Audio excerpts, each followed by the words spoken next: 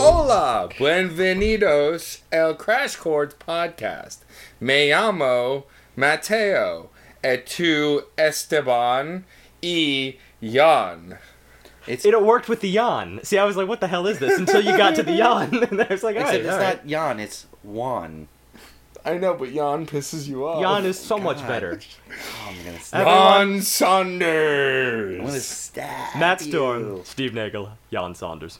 You like it. You like it. No, I answer to two names, John and Giovanni. And Giovanni only on my Italian side of the family, primarily my grandmother, because she calls me that all the time. You really get Giovanni a lot? Yeah, Interesting.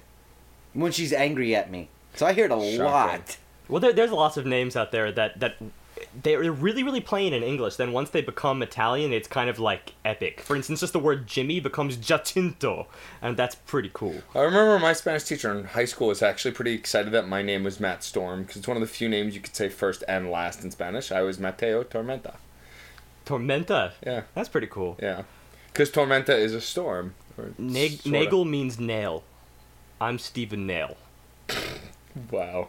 But Steve is means crown or regal, so I'm the royal nail. So you're a crown I'm nail. the all crown nail. I'm the best of all out there. You find a box of nails, That should I'm like the one gold one.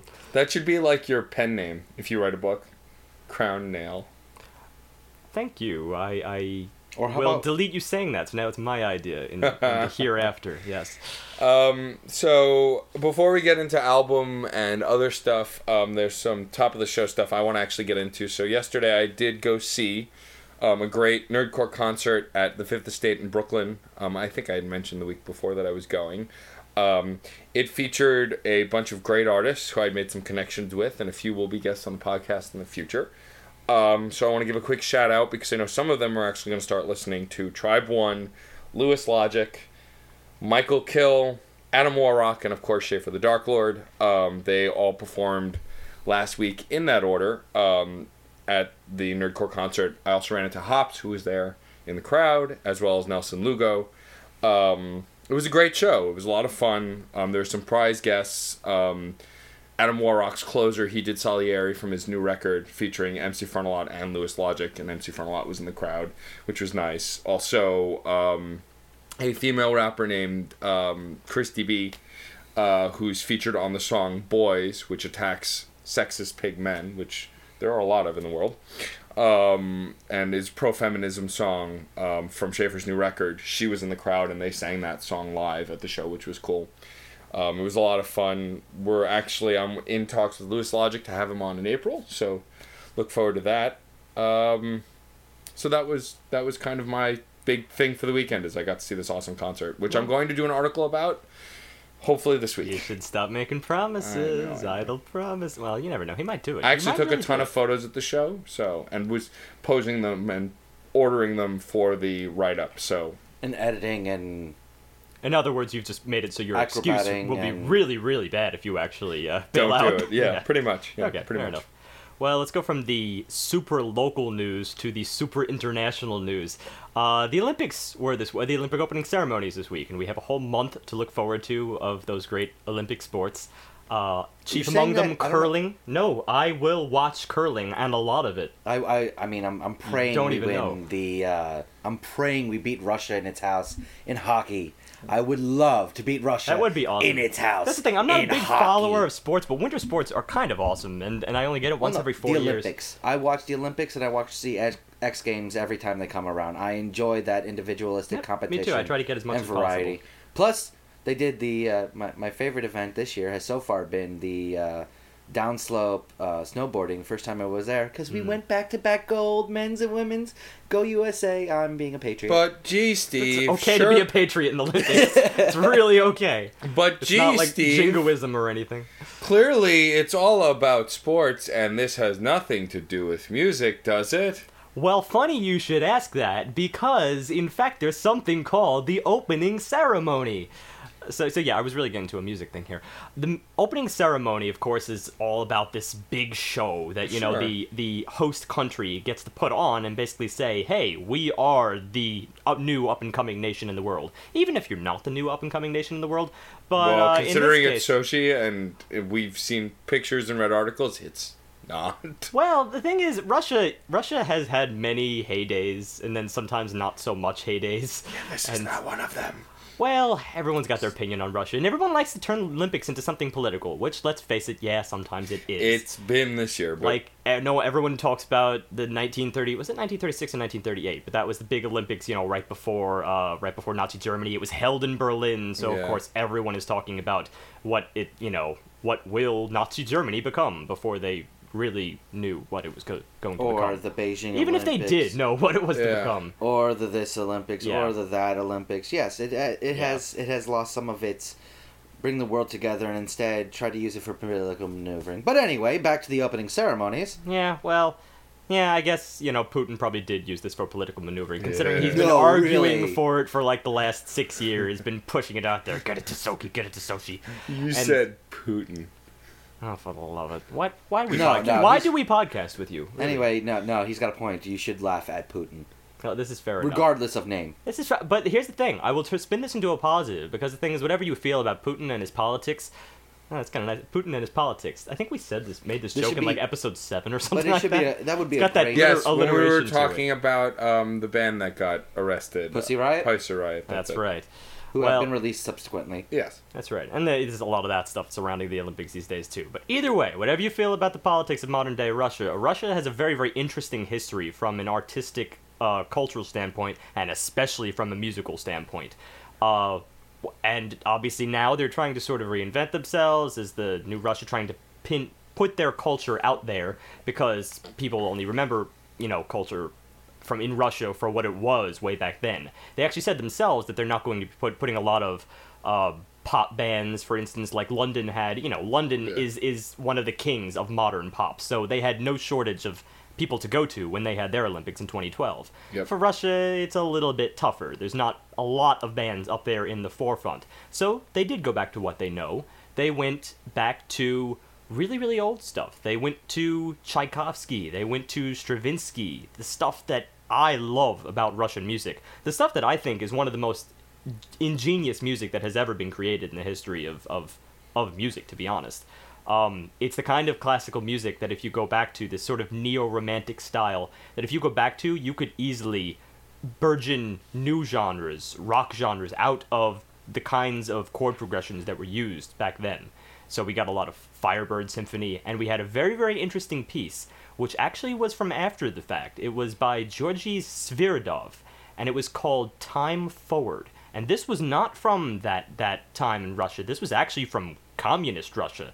And it's kind of sad that this piece, Time Forward, was actually used for, I believe it was a nighttime news show called Vremya, that was basically their version of NBC 6:30 News, you know, the half-an-hour special that defined what is going on in the world. Unfortunately, it was the slanted communist version of that. And they used this beautiful, brilliant piece as an intro to that. But then again, it did bleed into... That show has gone through evolution, and it's a lot more open and glasnost style, you know, openness, than it was back in those days. But either way, they used, to this end, in the Olympics, they used that piece as a summation of that transformation from old imperialist Russia into communist Russia, when everything was sort of blending the individual, wilting it away into this unified, everyone think in the group think and go toward this singular goal. It was a very fascinating thing. It was called a suprematic ballet. So you have all these dancers come on stage, and they're wheeling in gears, and it's all led by a locomotive. It was a very, very fascinating piece, but it walks the line really with like what you want to think about the whole Bolshevik revolution. You know, positive, negative, yeah, it wasn't too good, but then again, imperialist Russia wasn't too good either. I love that gray area of history, and I think they pulled it off really, really tastefully. For Russia. Well, that's the thing. They did show the grays. They showed the positives and the negatives of it. If you want to feel something from this, you feel at its basic components, you feel what was happening, regardless of positive or negative. You just feel the event. Right. And this was all within the Olympics. That's really, really bold. And it was the most expensive Olympic opening ceremony ever put on to date. So. And then again, I think every single opening ceremony it just goes up and up more and up. And more money. It's just like they say, this is the biggest Super Bowl halftime show to date.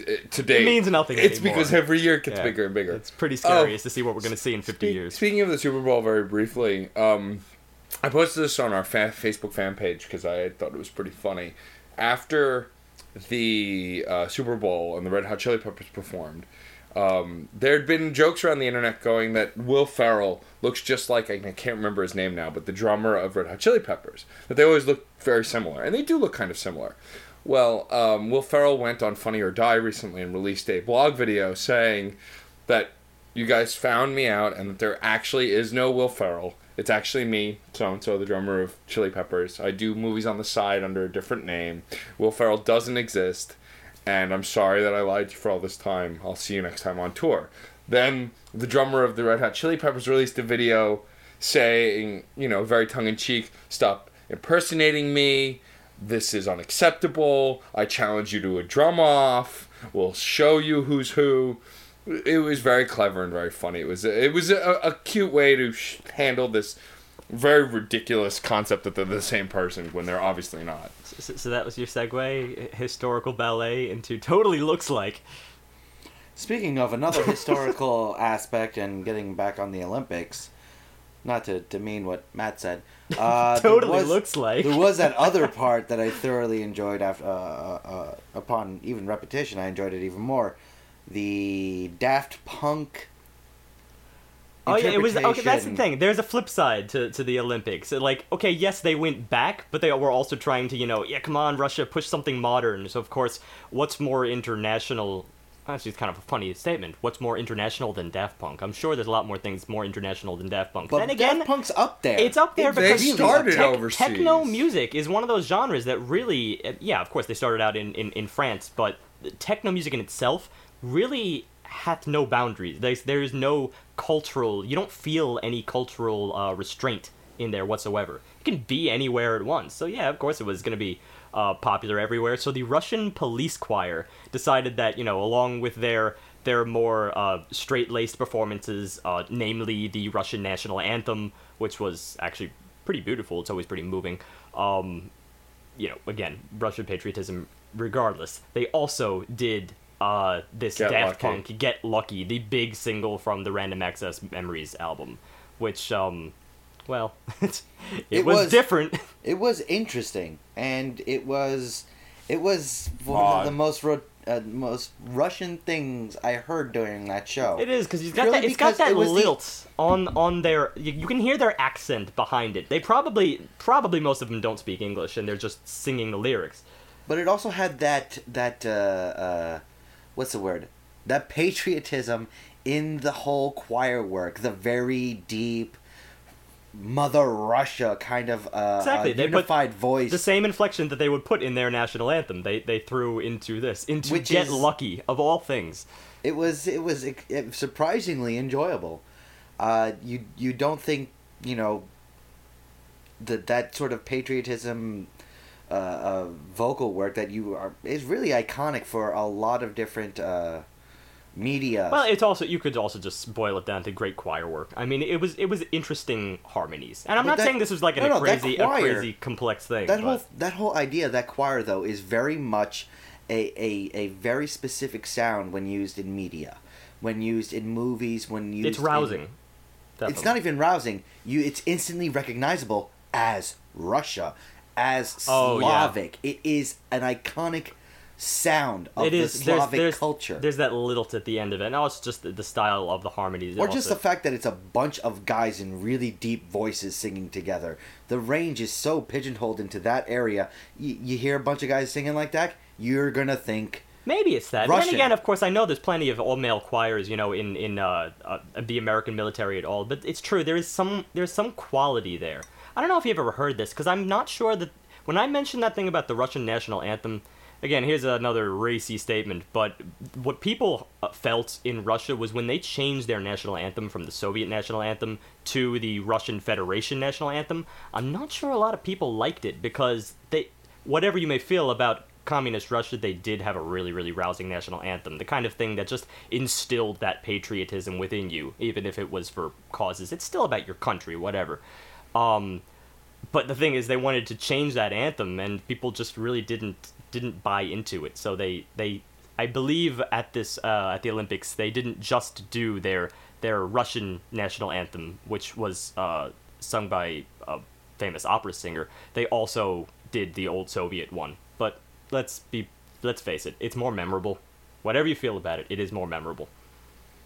You probably don't know the Soviet national anthem, do you? Yeah, but I'd recognize it. I'd probably I think I recognize can it if tell I from heard your it. face. I'd that you don't know recognize it. it in, like, if it was played in Hunt for Red October again or something like that. I'm sure Like, if I heard it, I'd it's been recognize in it. enough anti-communist movies and TV shows that I would recognize Yes, it. even if we know it from all the critic Tom Clancy yeah. adaptations. There you are. Wow. There's All right. plenty to critique about Russia, but that's not what we're here about today.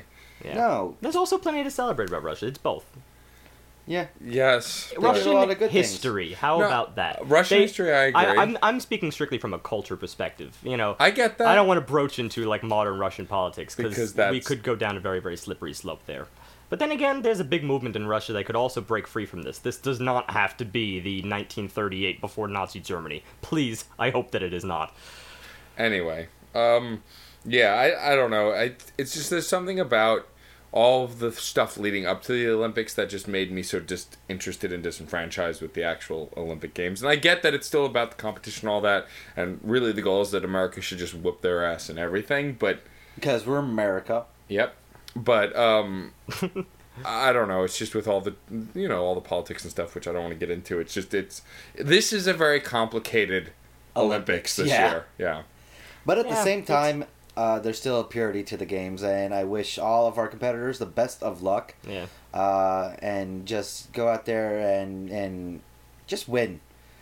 And it's also not quite the same as like the 1984 Olympics. Like that was the one that we actually boycotted because Yeah. back then it was Soviet Russia. At least now there's like a guise of they could kind of go any direction at this point. We don't really know what Russia's plans for the future are. No, of course. They've only come out Yeah. very specifically about certain issues, and then everything else is kind of a big dark cloud that we can't Exactly. really see through. Well, Russia's always mysterious.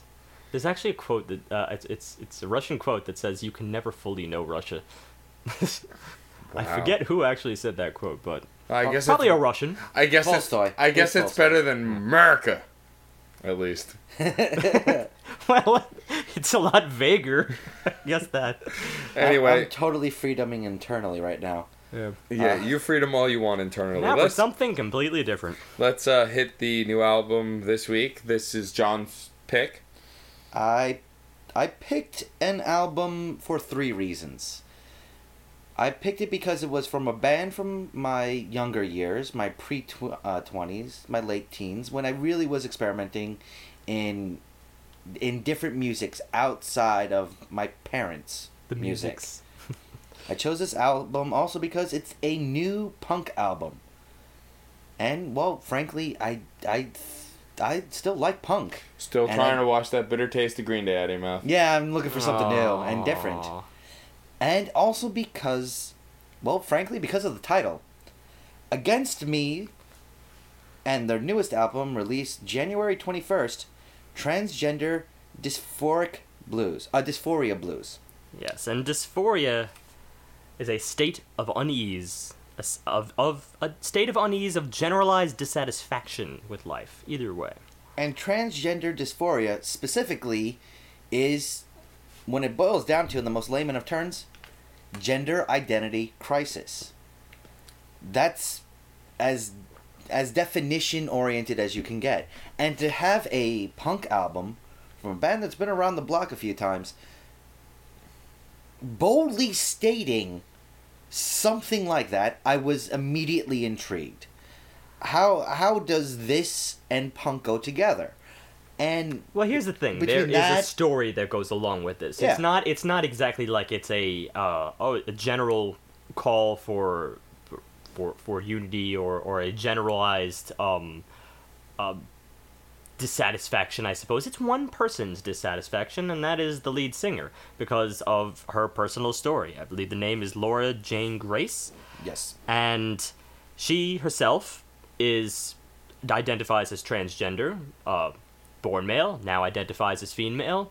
That all happened as recently as 2012. Really recently. So, this band, Against Me, had already had 5 albums out, and her, Laura Jane Grace, she was the founder, and she'd always said that in her previous work, the subject of her not quite feeling like she was in the right place was broached. It was steeped in metaphor. Yeah, let's be clear that we know that she officially confirmed that she identified as a woman last year or 2 years ago. She may have broached it in the past and or felt it in the past, but was never very clear about it until 2012. She said that in her songs prior, she sometimes in certain songs she did say it very, very bluntly. Okay. This is in interviews here, so try to skip over the stuff that's common knowledge at this point. She did say it bluntly at times, but other times she also steeped it in metaphor. So it was sort of like, if you were looking for it, you might have found it, or you might have just glossed right over it. Right. Right? Here's the thing. Transgender Dysphoria. It's the title of both album and opening track. So there's not a shred of pretense here, and I did kind of appreciate that. For one thing, this isn't really the time to be having our discussion on metaphor versus on-the-nose material. She came out last year, so she's been steeped in metaphor for the last 5 albums. This album is defined by being on the nose, and I think that's well warranted. Right, well, it's different. On the nose is also very different when you're dealing with a very personal story. When it's a very personal story, there tends to not be a metaphor or hiding it. I mean, there can be metaphor, but a lot of it is very much in your face and blunt because it's a personal story, and if you're expressing it, you want it to be out there. You're right. Well, much like our review of Beyonce's self-titled album, that was episode 73, that was also a very personal work. We have to accept this as a kind of diary and take the subject for what it is and then the music for what it is. Right. In fact, though, she also stated in the same interview that she believes the subject really isn't what matters, that the subject of the transgender euphoria. It's really all about the product and the art that matters. So in short, she's saying, it's who I am, but it's not all I am. Up front, I really do respect that comment for the humility, for the selflessness, in spite of the magnitude of what she went through. But, it does also say, all right, please treat the art for the art, and that is what we intend to do here. Well, yeah, that's what we typically do. But that means a lot coming from her, considering everything she's been through, that she would state it so frankly. It is, yeah. That's selfless. She also stated in the same interview that she doesn't believe in rehashing, that she has no intentions of making this a recurring theme. This is her coming out album, because this is what's on her mind right now, this is what's relevant, and that will be that. And then she'll move on to doing what they do best, which is making more music about in this punk tone. Yeah. So, I had some general observations here that occurred in first rounds of listening. I guess we'll start with the first track here, Transgender Dysphoria Blues. I'm going to try to state the negatives before I get into the positives of this first track, because this is sort of a mixed album in terms of my feelings. It's not really my taste musically, for certain reasons here. I think one of the biggest reasons...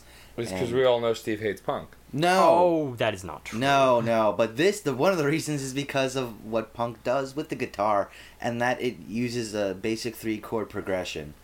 And it's not just that, though. I mean, this steps out of that too. It really does. But the 3-chord progression of the guitar is just so overpowering, coupled with that very, very quick, repetitive beat work.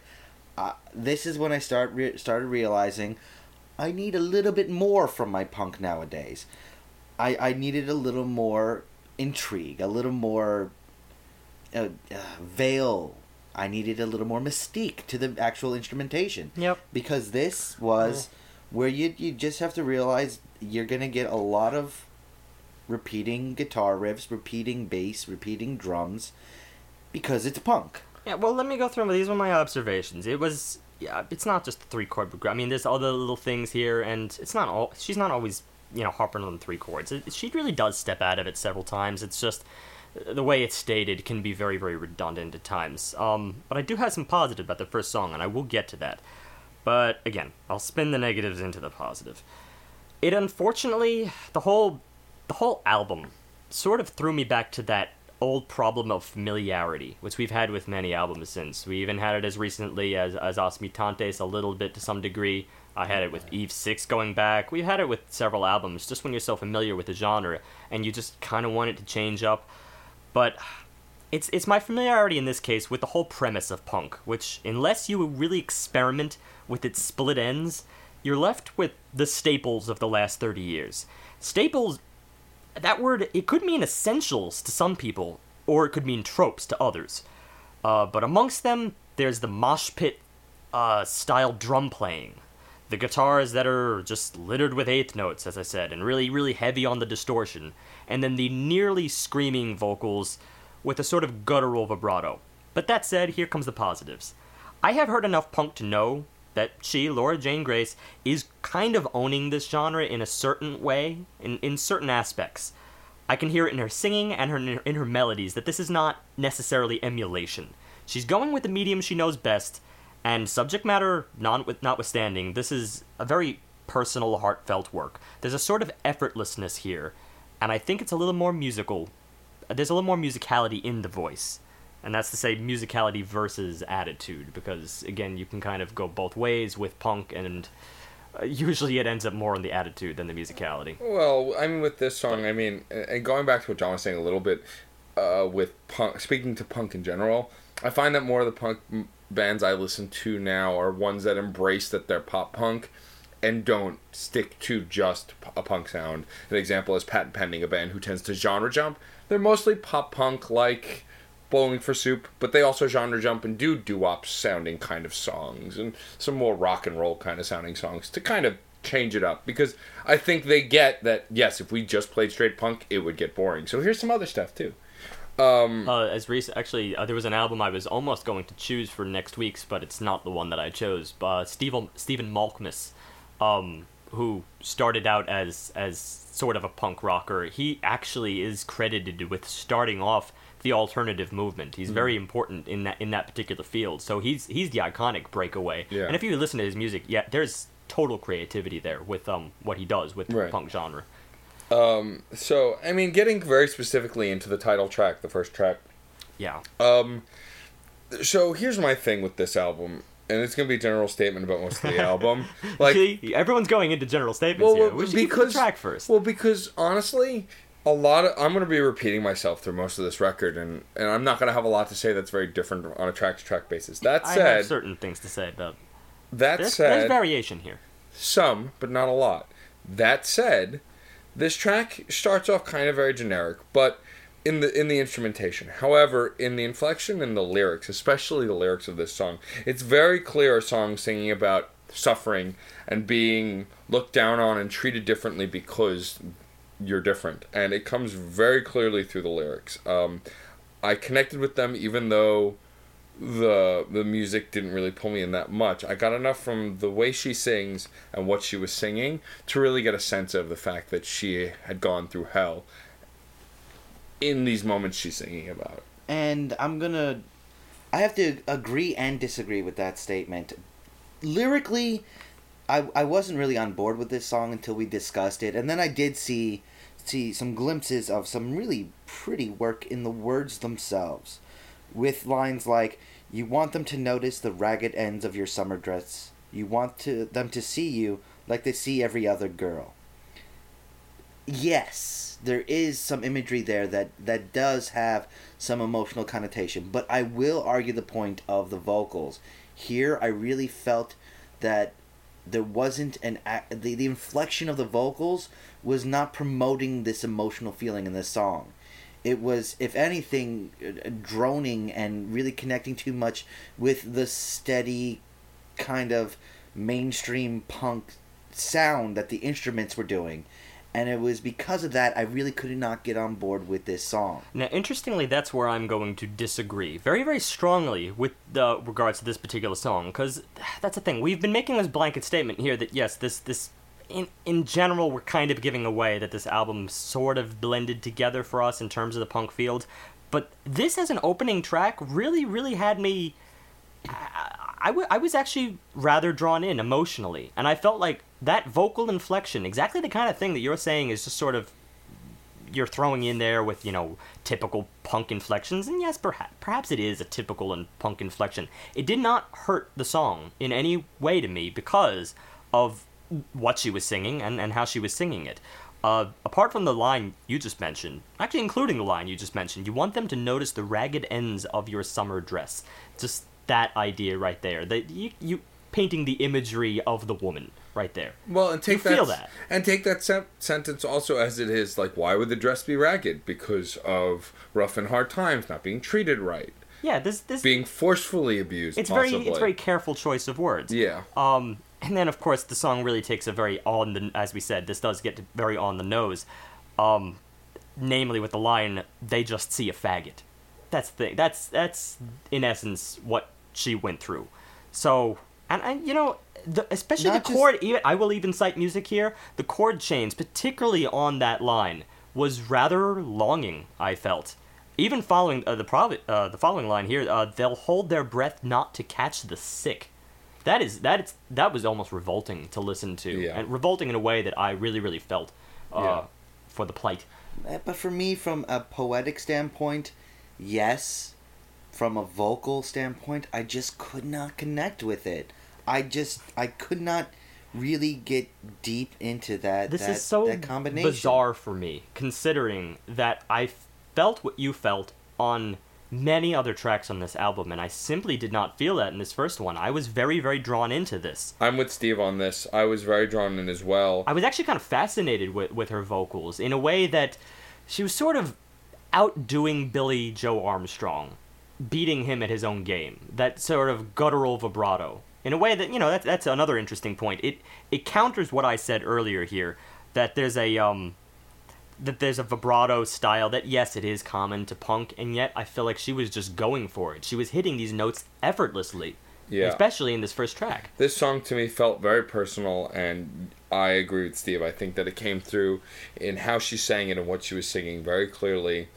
While the musicality was kind of forgettable in parts, the changes in notes during those specific lines was very apparent. It makes me really wish I had presented this all in the reverse, that I had stated the positives before the negatives, because I guess I understated it when I said that my first reactions were all that punk stuff. Maybe it was more of in a general sense, but this song really, really grew on me.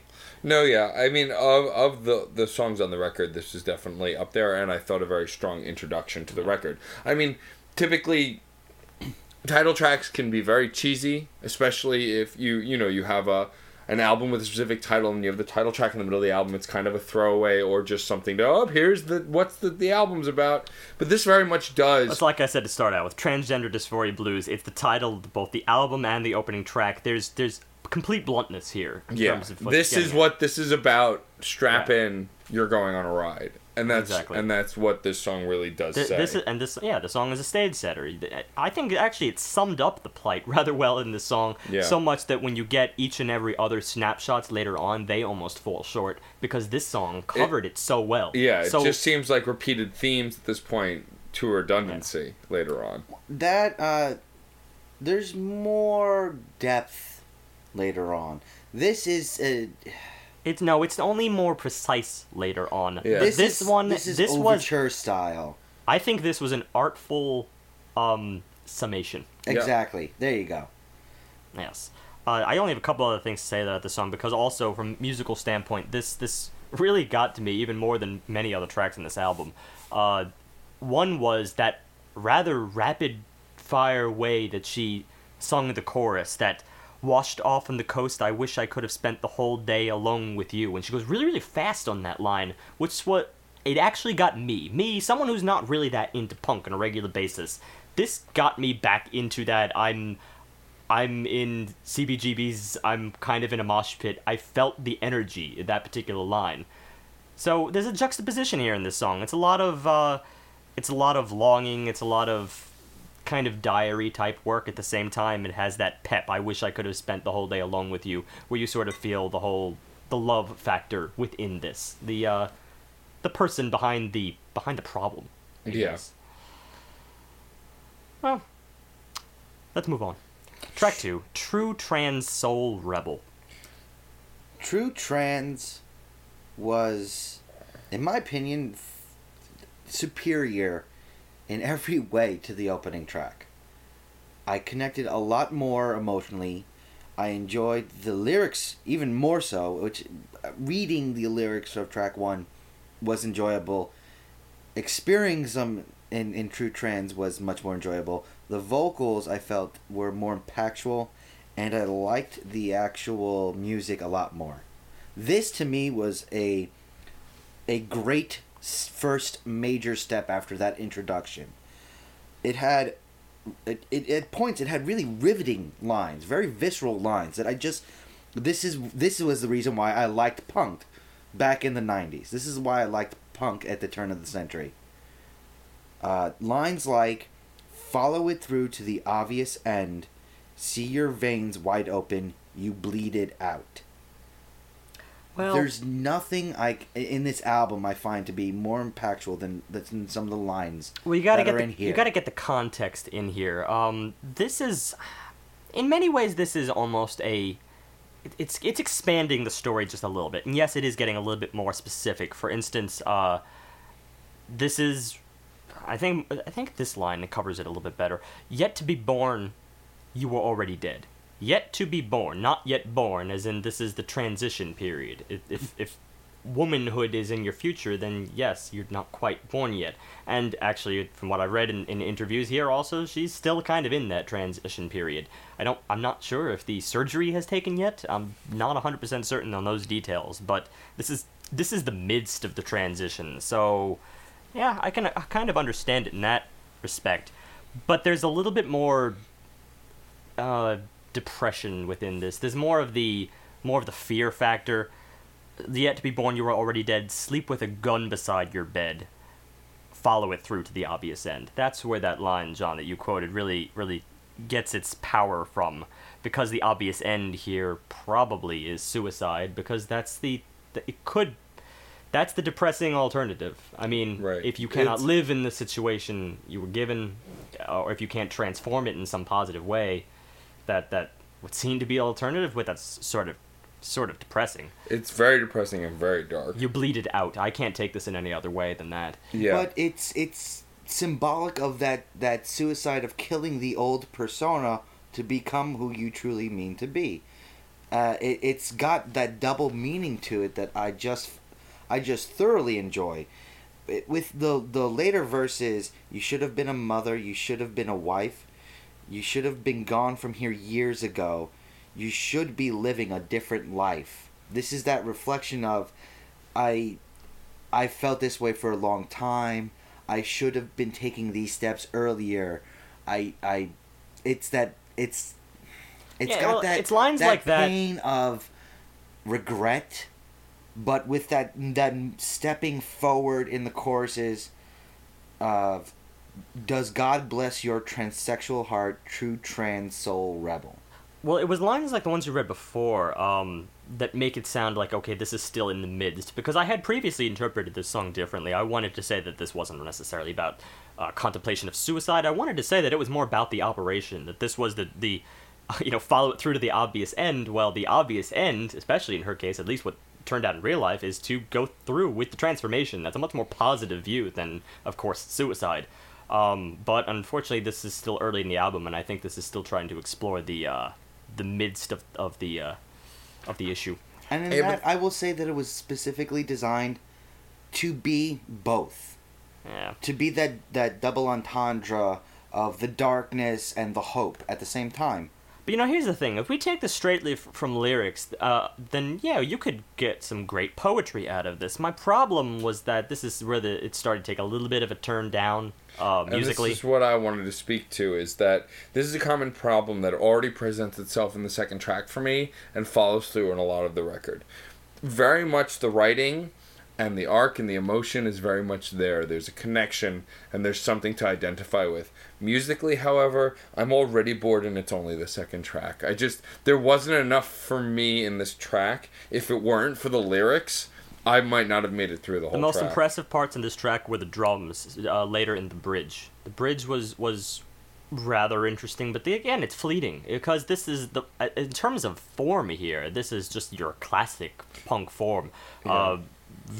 Intro, verse, chorus, bridge, chorus. Pretty blunt. And also, and I don't know if this is a positive or negative yet, although I'm leaning towards a positive maybe, just because I didn't get to stagnate, is most of these tracks are between 2 and 3 minutes. There's a couple that are even under 2 minutes. The whole album is 28 minutes. It's 10 tracks. It's short and fast. And it's classically punk. But my problem is... it is blunt in that regard, too. My problem is, though, in moments where you feel like there should be more, there's not enough, and there's not a lot of those moments. Most of the moments are... It's short, but you still don't really get anywhere even in that short amount of time. You just kind of feel like it's still repetitive and it's not going anywhere. Well, yeah, I see your deliberation though there between being a positive and negative, because on one standpoint, it goes back to her quote from earlier. If this is not something she necessarily wants to, dwell on for a long period of time, then this is kind of a one-shot. The whole album is just a one-shot of just, all right, these are my blues concerning this transgender experience. Then that's it. So kind of trying to shuffle it out there really, really quick. Blah, blah, blah. Okay, this is me venting. Not trying to be I don't know what you would call it. The kind of any artist who I guess would really be overtly gushy about a certain topic to the point of nauseum. I don't necessarily feel this. No, that's not what I feel in this not. at all. So yeah, the problem.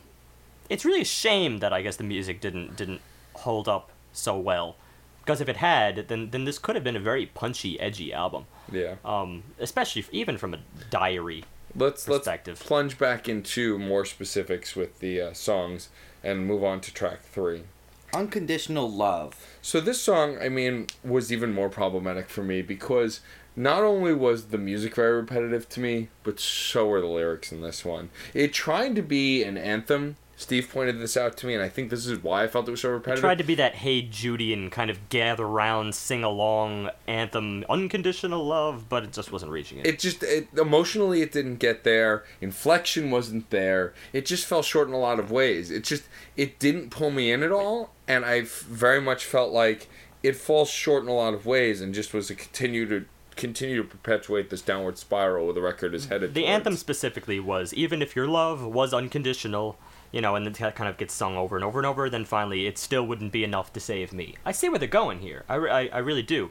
But because I think that has to do with really the song to the wife. Of course, when you go through that experience, how can you possibly continue in... It's not going to be an ideal relationship. There's going to be some issues to grapple with on both sides of the table. It's not going to be the same as it was before. Especially if if the other person doesn't see it coming, yeah. Exactly. So And the reason I think it didn't quite work musically was because it had what I call the punk idea of restarting the song.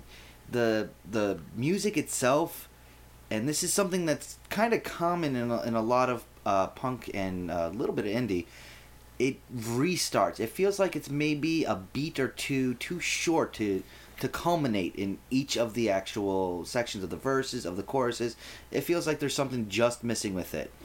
Well, this is coupled with the non-sequester style of line work, where it's more statements that are being sung out as opposed to a flowing piece. Well, that is something I never really enjoyed, because it's very halting. And because of that halting rebuilding, I just can't quite get into it. I do actually experience that. The more I think about that, I do experience that in the lyrics, especially the verses, because there's a lot of written material here that seems like it is trying to be crammed in, which might account for that sort of halty style. Just take the amount of lyrics here, which in themselves I actually found rather inventive, very poetic. My sycophant love song, my authentic desperation. I'm addicted to the feeling, the only kind of steady I believe in. Prison cell exercises, solitary sport entertainment. What makes you think you're gonna die any different? It's powerful. I just wish it wasn't. It works it's as in an beat, anthem. It doesn't. It's It beat doesn't poetry. fit. That's the whole thing. It's beat poetry styles. Yeah. And this is something that grew up around punk and vice versa. It's something that has been used a lot, and it does not work in an anthem idea. That's the big issue here. It's not quite flowing enough to rally behind. This strikes me Yet as a situation where they were both written separately, or like not integrated music and lyrics. Now, Well, it's usually, like the lyrics came first, and then they tried to write a song song around to it. go around it. Yeah. And frankly, that's how I feel in a lot of these tracks. It was less apparent, though, There's in the a first disconnection. two. In the first two, there felt like there was a lot of integration. Yeah. The first I already gushed about. The second track, I still found a pop element there that was at least, it was enjoyable. But this was kind of... A lot of the it subsequent felt tracks forced. feel very disconnected. Disconnected and forced. And speaking of disconnected and forced, track 4 really feels disjointed and abrasive, though Well, I have seemingly different problems with that. seemingly intentional. So the fourth track is called "Drinking with the Jocks." It's only 1 minute and 49 seconds long, and this song, from the moment it starts, is abrasive, aggressive, but considering why. But considering the content of the lyrics, I call it, and I've lovingly called it since we reviewed this album, the Paper Chase Conundrum. My problem with this song, and the reason I call it the Paper Chase Conundrum, is the song rubs me completely the wrong way. I don't like it. I don't like the song at all up front. However, that's the point. When singing as someone who's been bullied by this group of people, but yet you still desperately seek their approval in moments, it's a very abrasive and aggressive environment, and I think that's what they're going... Because it's an uncomfortable atmosphere. Right, and so I think that's what they're going for on purpose. Yeah, this is one of the more cunning ideas that they used on this album. The concept of speaking before her transformation, of trying to fit in with the jocks, the stereotypes of what's going on here.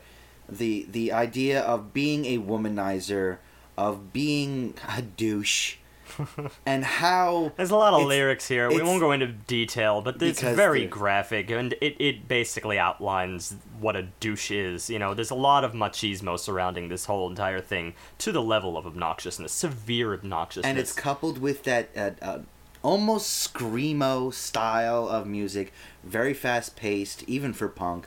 Yeah, The lyrics are hurtful. screamed does abrasively. get close to screamo, doesn't it? I mean, well, granted, I'm sure the screamo people who would be like, "Oh, come on, this is tame," but maybe in context of the album here, I do understand. I understand its place, because everything serves as again that one shot, that exploration of a different facet of her experience. And drinking with the jocks, I'm sure there was a lot of. In fact, I'm even going to go back to that interview again, which is invaluable information regarding the story, well, not a story, regarding the real-life events that occurred here. And that was the fact that there's a lot of machismo surrounding the music industry. That she Yeah. was in a lot of situations where your picture is taken, and then you're expected to hold up in some way against the picture on the next page, of the next band with their image. There's always a lot of machismo surrounding punk music. It's very common, so that just wasn't her. And this basically explains that. And yet it does explain how she tried. I mean, She did try. I would put the song at a step above the last, just because at least it accomplishes something. The last track really didn't accomplish anything, whereas this one, it's going for abrasive and uncomfortable, and it hits it. Hands down. Do you know what Even- this is, though? I really have to say this, because this is 1 week right after the other here. Going back just last week to our Lonely Island review, do you recall the Spring Break anthem? Right, course. of course. It's almost the same track. but Almost, in this almost in case- the same kind of satire too. Very similarly. Yeah. You're just talking about this drinking with the jocks, very heavily testosterone environment, and it's just it's making fun of it in a way. All these really perverted lines just tear it apart. But at the same time, I feel a lot more pain being imbued in these lyrics. Oh, yeah. Because of the way the music matches up to it. Right. It really is a very nice artistic piece for the album. At the same time, as music, I don't really enjoy it. Yeah. Yeah. That's what's got to be said. The piece itself is smart, but it's not something I want to listen to. I realize at the end of the day, though, I think I am going to give this a little the check mark just because of its function on the album. It does give variety here, if nothing else, and especially like the dissonance that was on the final chord right before the verse. It really sounds manic at that point. Like she is in the wrong place. She does not belong with this crowd. She really wishes she could be elsewhere. And that's why I compared it to the Paper Chase. It very much reminded me of that kind of. That's way too disconcerting. Put down the knife kind of a situation. Yeah. Yeah, but I will say I felt something. I'm at the end of the day I did feel something. Oh yeah, well I mean it's very that's important. It is important. Now we'll move on to track 5, and I kid you not, this is the actual title on the record, Osama bin Laden as the Crucified Christ. All right. I know it's really obvious to attack this song on really obvious grounds. And you know what? Obviousness does not negate validity, so I'm going to attack this song on exactly those grounds. But that won't be the end of the discussion. So first the title itself and the subject of comparison. Comparing Osama bin Laden to the Crucified Christ seems like a really bizarre turn for this album. It just doesn't make any sense. It's out of left field. It does seem out of left field. So just to get some context, the lyrics don't seem to provide any more of a clue. You're gonna hang like Benito, of course Benito Mussolini, from the SO rafters, hang like Clara with her skull caved in. I believe Clara was his girlfriend. Hang like a cross around my neck. You're gonna hang. We get a little bit more clearer later on. What's the best that you can hope for? Pity, fucks, and table scraps, subterfuge and detachment, a bullet in the head, and a bullet in the chest. And that's where the message actually becomes clear for this song. A little bit, where this is kind of like hate spew at Osama bin Laden. Sort of. It's still a little opaque. The chorus, which actually the whole song actually begins with the chorus and goes into the verses, the chorus is still a little bit more unclear unless you actually start looking stuff up. But at the same time, is Osama bin Laden supposed to be a metaphor for something else? I think that's a possibility. Yeah. And this is the thing. It's metaphor on top of metaphor on top of metaphor. I think you bring in two opposing figures, right? Both of them were killed for what they did. Completely different things here, because of course, even if you're not a religious person, most people tend to accept out there that Jesus Christ was a man and he did fairly good things. That's an odd thing to compare to Osama bin Laden, who generally no one agrees did good things. So. It's almost this is out of left field, but it's the idea of a person talking to herself, how she feels as if she should be regarded as someone who has been sent through pain, that's the thing. But instead is being a hated, vilified individual because of what's going on. That's where I was going with it. There is that imagery there if you delve really deep, but it's really clouded in these metaphors. Well, it's not. Yeah, it's not, really clouded in clouded. its meaning. I'm pretty sure this is what it is, because that would just seem too bizarre for this album to still, bring in political ideology. But up until this point, she spent so much time at face value. Just here's my story, and then to dive us into this metaphor that, first of all, the title angers me so much because it's just so bizarre. It is inflammatory. It's inflammatory, and it's in every like, sense of the word. And yeah, shock value for shock value's sake, I can get that, but it didn't belong on this record because at least up to this point, even the songs I didn't like at all were punk. Well, but beyond that, not even musically, at least story-wise, we're very face value. Here's my plight. This is my suffering, what I'm going through. Here's what I'm telling you about it. This song just didn't fit that mold. And also, this is where the humility kind of completely left. Again, Yeah. with all the quotes that I gave in the interview here, they had a very humble premise here, and then all of a sudden there's the audacity to compare your plight to that of those two figures. That is so extreme. So extreme. And I understand what she's getting at. Yes. Of course, in the way, yes, vilified, because both were vilified in their own respective way. But, geez. I mean, that's It's- far. That's far. It's a level of almost grandiose self-pity Yeah. that's just a little ridiculous, and that's not my least favorite part of this song. My least favorite part of this song is that it really does sound more metal than punk. It musically, That's your least. while it is probably the most interesting song musically, it doesn't really connect to any of the other music on the album. In the macro scheme of things, it's does- divorced that way, which It just seems. But I very have a distracting. sidebar there though.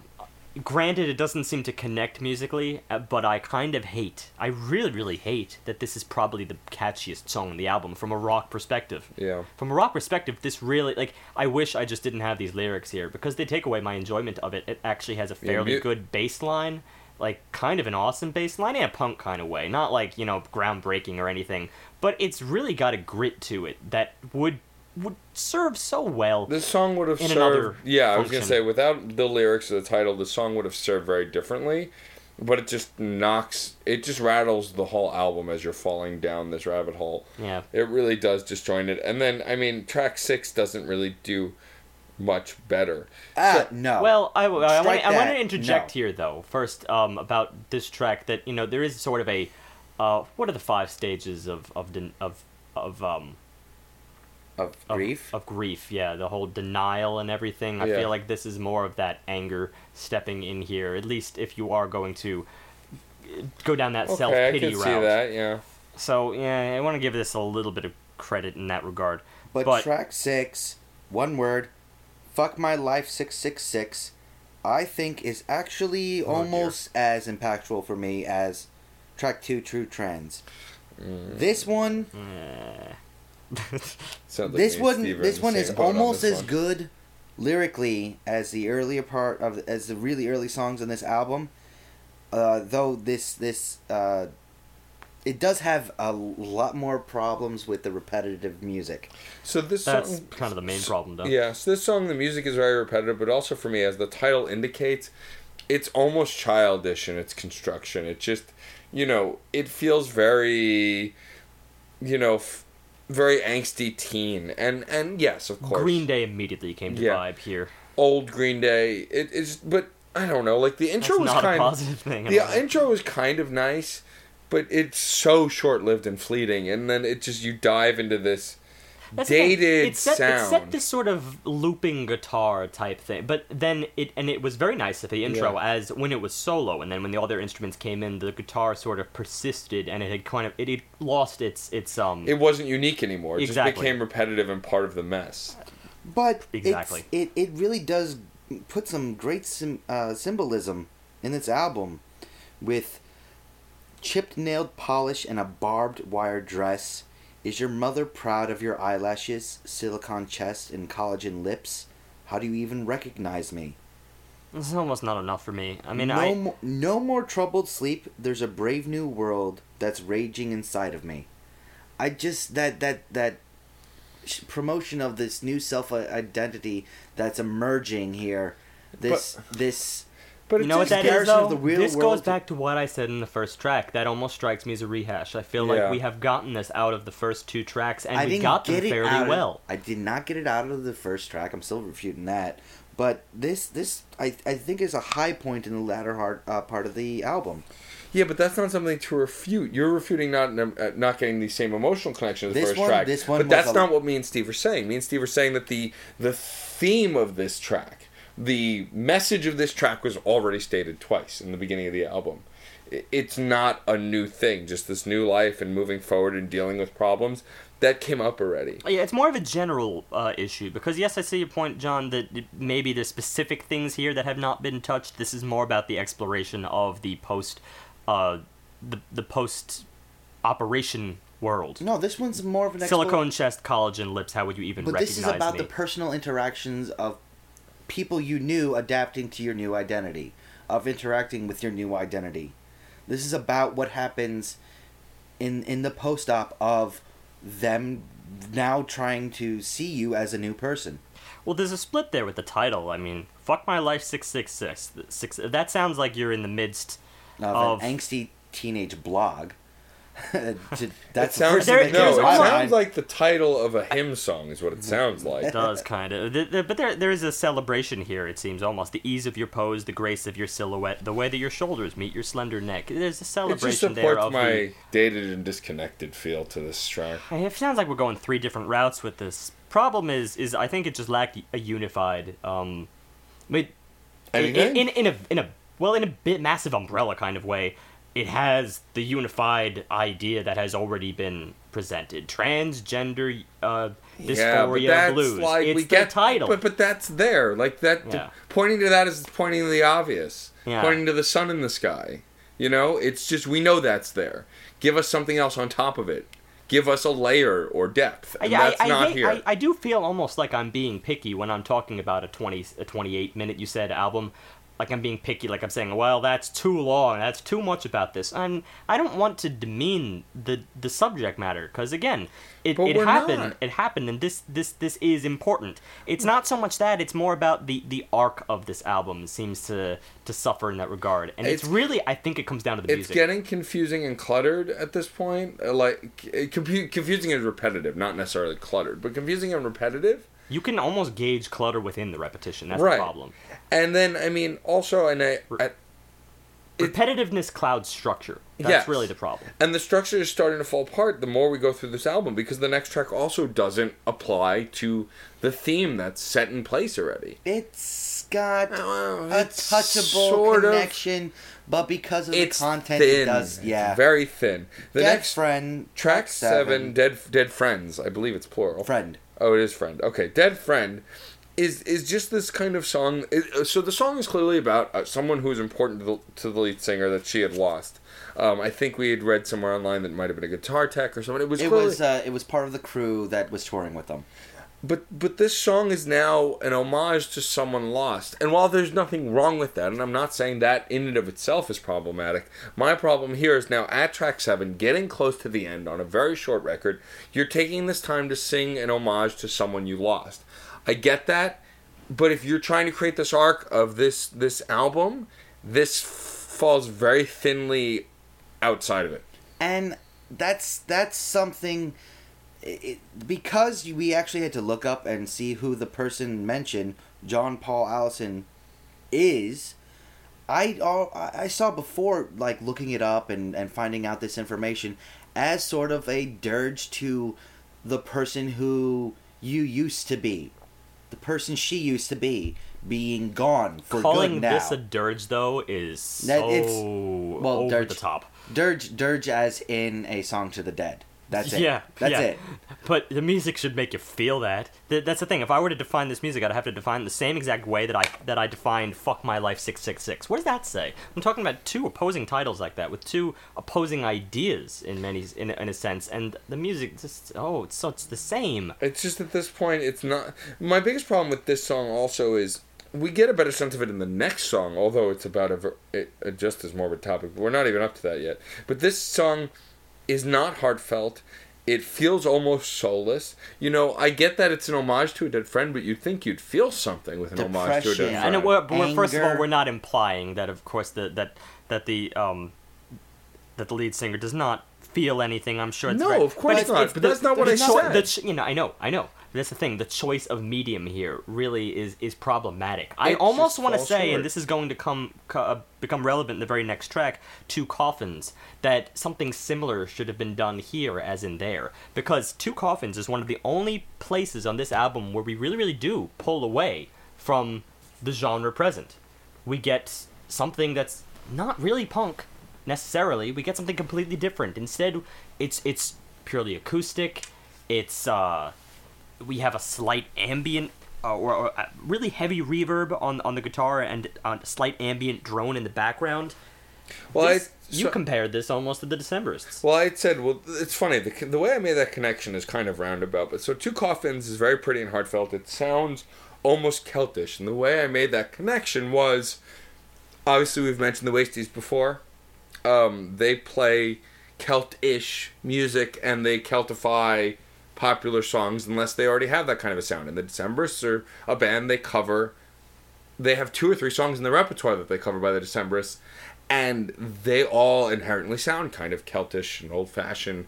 Some of their songs, not all of them, and this song very much reminded me of their less complicated kind of Celtish songs that they do. Well, that's the thing. I mean, this is an odd tangent, but yes, I think the Decemberists actually are, in my opinion, they're a band known for really exploring what I call the split end, a facet of an existing genre, and then really making something new out of that. Yeah. That's what I feel like they've done.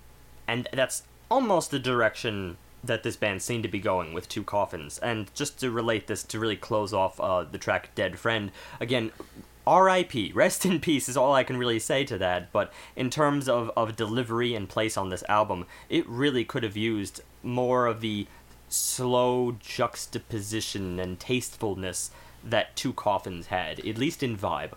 Right, and that said, though, Two Coffins, though it had the vibe that Dead Friend should have had, what's really scary, though, is that, not scary, but depressing. It's a little scary. It's a little scary and depressing, is that, so Two Coffins is supposedly about her daughter.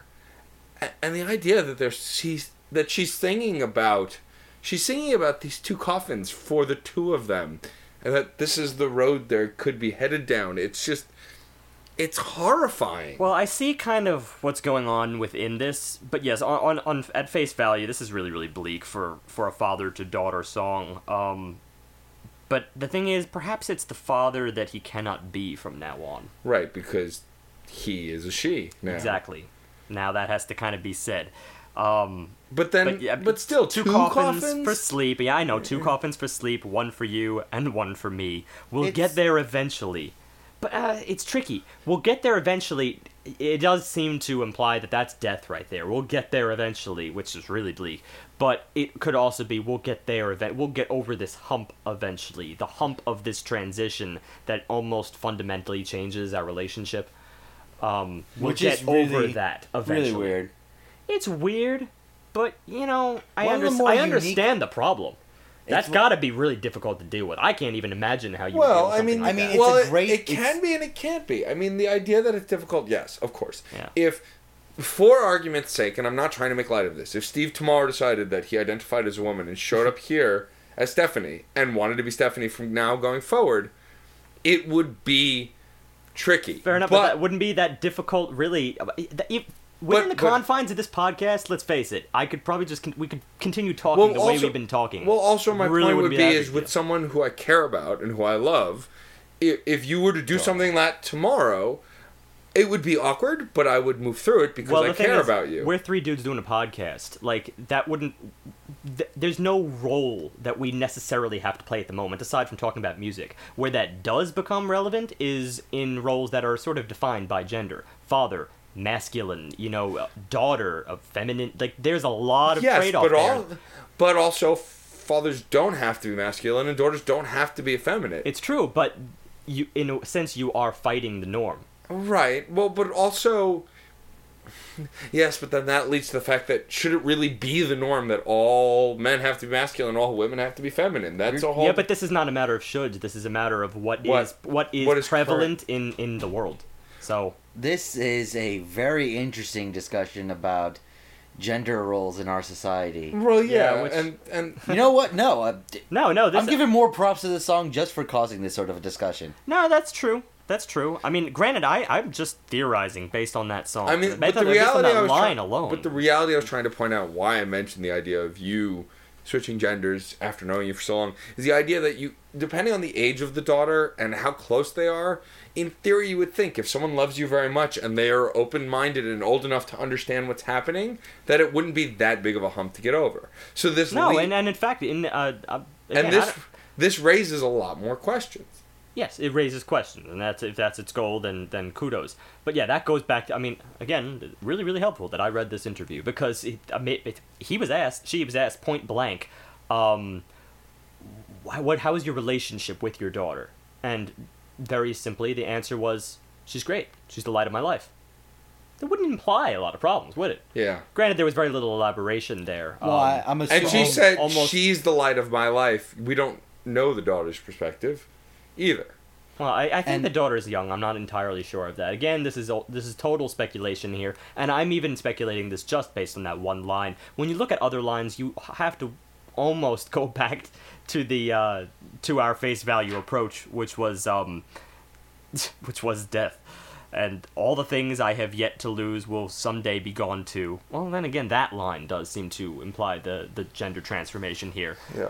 But then all things will fade. Maybe it's better off that way. I wish you'd stayed with me. Yeah. Oh, I don't know. wait. I'm sticking. I'm no. sticking with the alternate No, here. I came up This with is not face value. this. No, I got something. Congratulations. No. It's another metaphor out of left field. First coffin is father's transformation into mother. Second coffin is daughter's transformation into adulthood, which is been alluded in plenty of forms of art as a sort of mini death, as a Death huge and rebirth. a death No, and I buy rebirth. all of that. Yeah. Which, in that sense, yeah, some of these lines are actually making a little more sense. With, in the dark of our graves, our bodies will decay. I wish you'd never change. That makes a little more sense in that context. I guess. It's sort of like we all have to change. I wish we could stay this way. We're both moving on, and it's a death and rebirth. Sure, we But all go through transformations. granted- Mine may just be a little off. Well, Yeah. check a little girl into a young woman, and that's a huge transformation in and of Of course itself. it is. Yeah. But it's got that kind of idea. It's a little more morbid than what we're used to in its theme work, but it's definitely got that kind of connection to it. It's definitely hands down one of the most beautiful tracks on the record. Yeah. It is Yeah. very pretty. My biggest problem with this track is the fact that the next two tracks come after it. And not because this should have been the end, because I don't even know that would have been a good end. However, track 8 is followed up by two completely bland tracks that it's like it's the too little too late thing. And moving on into track 9, Paralytic States, I mean, I just have nothing to say about this song. I'm sure you guys do, but as far as I'm concerned, it was repetitive again. Bored, I was. This was another case where Bland, I really, it was. I don't know why I'm talking like Yeah. Yoda. Vocally bland. There was not even emotional flexion in the lyrics. I mean, it was just this song particularly was so forgettable for me. I don't even remember what it sounds like. This was an issue where I took issue with the medium punk. It's very especially following Two Coffins. You know, Beautiful song. Here was the signifying juxtaposition for the album. The total mood change. Now we're just Right back. yanked right back without even looking back. First of all, again, there's those eighth notes over and over and over and over. I think that's really a lot more of my problem than a 3-chord progression ever could be. It's just it has that steadiness, which again I know it defines the genre in many ways, but I kind of hate that it does. I really do. You gotta step out of it. I mean, but that's why. But similarly, they're also cramming more lyrics in here. There's interesting things in here. Very interesting things in here. This was some of the more inventive lyrical work here. But it was glossed over because of the manner in which it was sung. But that's just my point, John. Is what you're bringing up about the lyrics? The fact that you were like, there's very interesting things here. But had you not read them, would you have gotten them? Well, the whole issue is the song itself had that sort of moving on end of American Pie, guy running to the prom, kind of a beat to it. Very kind of the passe, this is towards the closing kind of an idea going on here. It's where it should be musically in the album. It's supposed to represent an ending. This is one of those times when the music's not really matching up with the lyrics, because this is really it's really over feminizing the problems to some extent. Cut her face wide open, shave the bone down, then pumped her lips up, exaggerated, a fucked up kind of feminine. Standing naked in front of that hotel bathroom mirror, in her dysphoria's affection, she still saw her mother's son. Yeah, alright. obvious emotional turmoil going on here. And powerful lyrics. Really that get powerful lyrics that for get that. completely lost in the blandness of the song. Yeah, it's just the one with that the music. The imagery, music's dragging it down. that big time. imagery, I'm hearing for the first time now. I did not get it at all from the 2 or 3 times I've listened to this record. Yeah, no. This is one I kind of wish was done as just poetry. Yeah, because This is something that always used to be my problem, especially when it came to listening to music, because for me the music always came first, and lyrics were the kind of thing that they really had to be integrated in order for me to really pick up on them, because I have my priorities when it comes to listening to music. You know, I listen a little bit differently. I go toward the melodies and Right. try to. If I'm going to be singing along to something, it needs to be how that works with the melody. And this, it was a song written around this great poem. and that's the problem, really. Also, though, on mine and John's end, is as people who do notice lyrics as much as we notice music, and kind of, at least for me, I go back and forth. I do notice. I want to make that But clear. these lyrics were nigh unnoticeable. I would never have noticed these if I That's did what not I'm read saying. them for the sake of Yeah. this podcast and the fact that we're really tearing apart. Otherwise, I would have gathered what I gathered, and that if I had done that, this would have been such a thin review, really Yeah. thin. Oh yeah, and it's still and horribly on the negative. and it's still on the thinner side. I mean, It's thinner for that side because I have to remember that I did this, you know, and you can't count on everybody to read and be this active with their that asks a little bit too much. let's make our way into the conclusion of the album. So, Black Me Out is the final track, and this is where I become completely disappointed. So now we're 2 songs away from Two Coffins, and they're very much just diving head first, as if the first track wasn't doing it enough. The second track is head first into what the majority of the album had been doing. It's just more of this repetitive punk that refuses to touch other genres, to pull in anything else.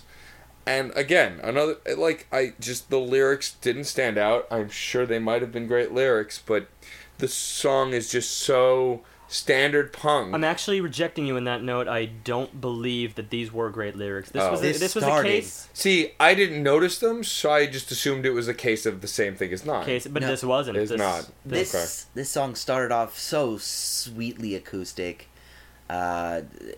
almost tropey in that way, but that nice simple guitar work with a good setup to the actual lyrics. I don't ever want to talk that way again. I don't want to know people like that anymore. As if there was an obligation, as if I owed you something. No, but this is even part of my issue right there. That is not anything ground. It's That's not groundbreaking poetry. it's that's not- just setup, and It's that's good setup with the music. It's a nice, easy, get you involved.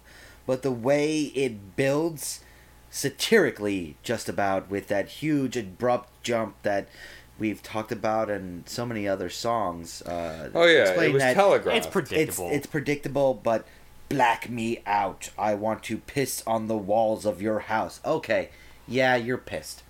We get it. Obviously. The lyrics are really just downhill from there. It's a poor conclusion to a record that wasn't doing very well. It was barely treading water to begin with, and this is just a very poor conclusion. It seems like it wasn't. It didn't take the high road. No. When it left. Definitely. And it really That's started. a great point. It Yeah. really started out on the high road. It did. That's The my first problem. 2 tracks were very much the high road, and then it hinted at it throughout the record. But yes, you're absolutely right. That's the nail on the head. And I really to outline that, I need to read this particular stanza here, because it's a shame this is really how it had to end for me. I'm just not a fan of this. I don't want to see the world that way anymore. I don't want to feel that weak and insecure, as if you were my fucking pimp, as if I was your fucking whore. Well, Okay. that's a very. Again, I'm not taking away points for being on the nose. It's just But that's bland in its anger. kinda. It's very straightforward and angsty and almost immature. It's there you go. It's bland That's the and thing, immature. immature. Like that's There that, was a that almost says that the transition is still in effect, which may perhaps that is the point. But still, And it is. I know. I think I But there is- know from facts that it is still in effect. The transition. She goes from maturity to immaturity. yeah. Which is- she gets gradually more immature, Oh, except for man. moments, which is unfortunate. Oh wow, that's something I just saw, and that's something that actually hurts the album right It's now. a regression in There the you film. go. Thank it's a you. regression, and it's not pretty. And well, it did kind of happen earlier than this. The transition Yeah, but to but it wasn't immature. We so went really in. Oh no, it did go blunt. Osama bin Laden as yeah, crucified that's Christ. true. Again, that comparison, that is your teenage angst right You're right, there. Oh, look, yeah. my problem is this big. That's No, it's you're right. troublesome. It's a little more obvious the more we talk about it. Yeah, and again, I'm not trying to demean the situation. I'm sure this was a very harrowing experience. It's just, I don't know. I prefer maturity. I see. I in don't my feel work. we have to defend ourselves. We're talking about music. No, I simply play devil's advocate. I'm simply showing both sides of the and equation. no, but I understand that. I What can I'm- see that point being drawn from what our and critiques what are. I'm saying is, it's irrelevant to the fact that we're still judging the music. You know, obviously, going through something like this is harrowing, and truthfully, we can't tell you how to experience or write how you experienced it. Ultimately, this is her experience, and this is how she chose to voice it, but we don't have to like it. And That's ultimately where we're headed. You know what I wanna- No, wait. I just want to Alright. say, Laura Jane Grace, she's probably the definition of punk. She's just got attitude. She's got chops. She obviously knows how to make this music because she made very punk music. But she's also probably one of the bravest people we've reviewed on this show. And for that, she fit her genre perfectly. Brave is a funny word because in terms of her life situation, yes, most certainly. And perhaps in terms of putting this up there as a work. Then again, I know it's not the only bit of coming out music that has existed. No, of course not. Yeah, so but yes, brave in that respect, but not brave in the musical respect. No, I No, think there's a that- very lot of safe safety. music. there. Very safe, that's my point. Why don't you take us home, Steve? Alright. Here's the thing. When I'm in the critic's chair, I can't exactly just hand out gold stars for earnesty. Musical ingenuity is what I'm lacking in this work, and I know that's not very punk of me, but I need to try and represent a listening popularity that just won't respond to, I feel you, man, or in this case, I feel you, girl. And to be clear, I'm not referring to the population that rejects the transgender community or rejects a type of work that is too gushy in that regard. F them. This is strictly an artistic discrepancy. That's really where I'm going with this. I think the maturity really is what comes down to it. I think this is immature from a musical perspective. I think she has a very mature voice. I really would love to hear that voice in better context, in context that really explores other things aside from just the same three elements that I mentioned in the beginning. You know, steady drum work, manic, steady eighth notes on your guitar, and then the sort of scream style. Although I don't want to go too close with the scream style because she's normally closer to the singing end of that spectrum, and she really does have a very nice vibrato that is what I noticed in the very first track and made me think, you know what, I could probably like this on a modern punk end, but it went nowhere from there. Going back to that maturity thing, there are a couple moments on this album where in the unlikeliest of places I feel like I'm getting the maturity. Not just the maturity, it's not immaturity. I get maturity in the very first track, but believe it or not, Drinking with the Jocks, I think it really grew on me after the fact, just because of the road that it took. I find this as the more mature track because it takes the satire route in almost that clever fashion that is in the same vein as the Lonely Island regard. It's almost comedic. You see this group of jocks just hanging around and being total idiots, and the irony that someone should want to be in that group. And I'm sure the pressure was on for her to be in that group, but you almost feel the ridiculousness by the time the song is completed. You feel like, really? Really? Would you want to be immersed in that world? Would you want to be immersed in that? You feel the music. There's a musical connection there. Would you want to be immersed in that room? You don't. So, in a sense, I think that song really functions well artistically. I reject any approach that simply puts it down because of musicality, because to be honest, I once the art has settled with me, I start enjoying it on that level. So that's a positive. but there's not much else. You just have two coffins, which is very sweet, but it's totally disconnected in a way. I mean, except if you explore the father-daughter, that's sweet. But again, arc is the problem here. The fact that it follows Fuck My Life 666, which is just so immature. You're going straight from... it's all over the place. It's really all over the place. I don't think I see the process here of transformation. I think I see a compilation of snapshots of when I was feeling better in this moment, when I wasn't feeling as good in this moment, and I kind of appreciate all that, but it just doesn't... It almost comes off as a stream of consciousness. Yeah, a creative stream of consciousness, but that's for a stream of consciousness. I'm gonna throw this in the 2s, certainly not in the 1s. There's too much emotionality here for it to be anywhere that low. Musicality notwithstanding, because music really did not impress me by any stretch in any place. 2.5, smack dab in the middle of the slightly less than average album. It needed more on both fronts. My conclusions are similar to Steve's. I mean, it's just, I really wanted to like this, and the first couple tracks gave me hope, because I was like, oh, this could be the underdog story, this could be...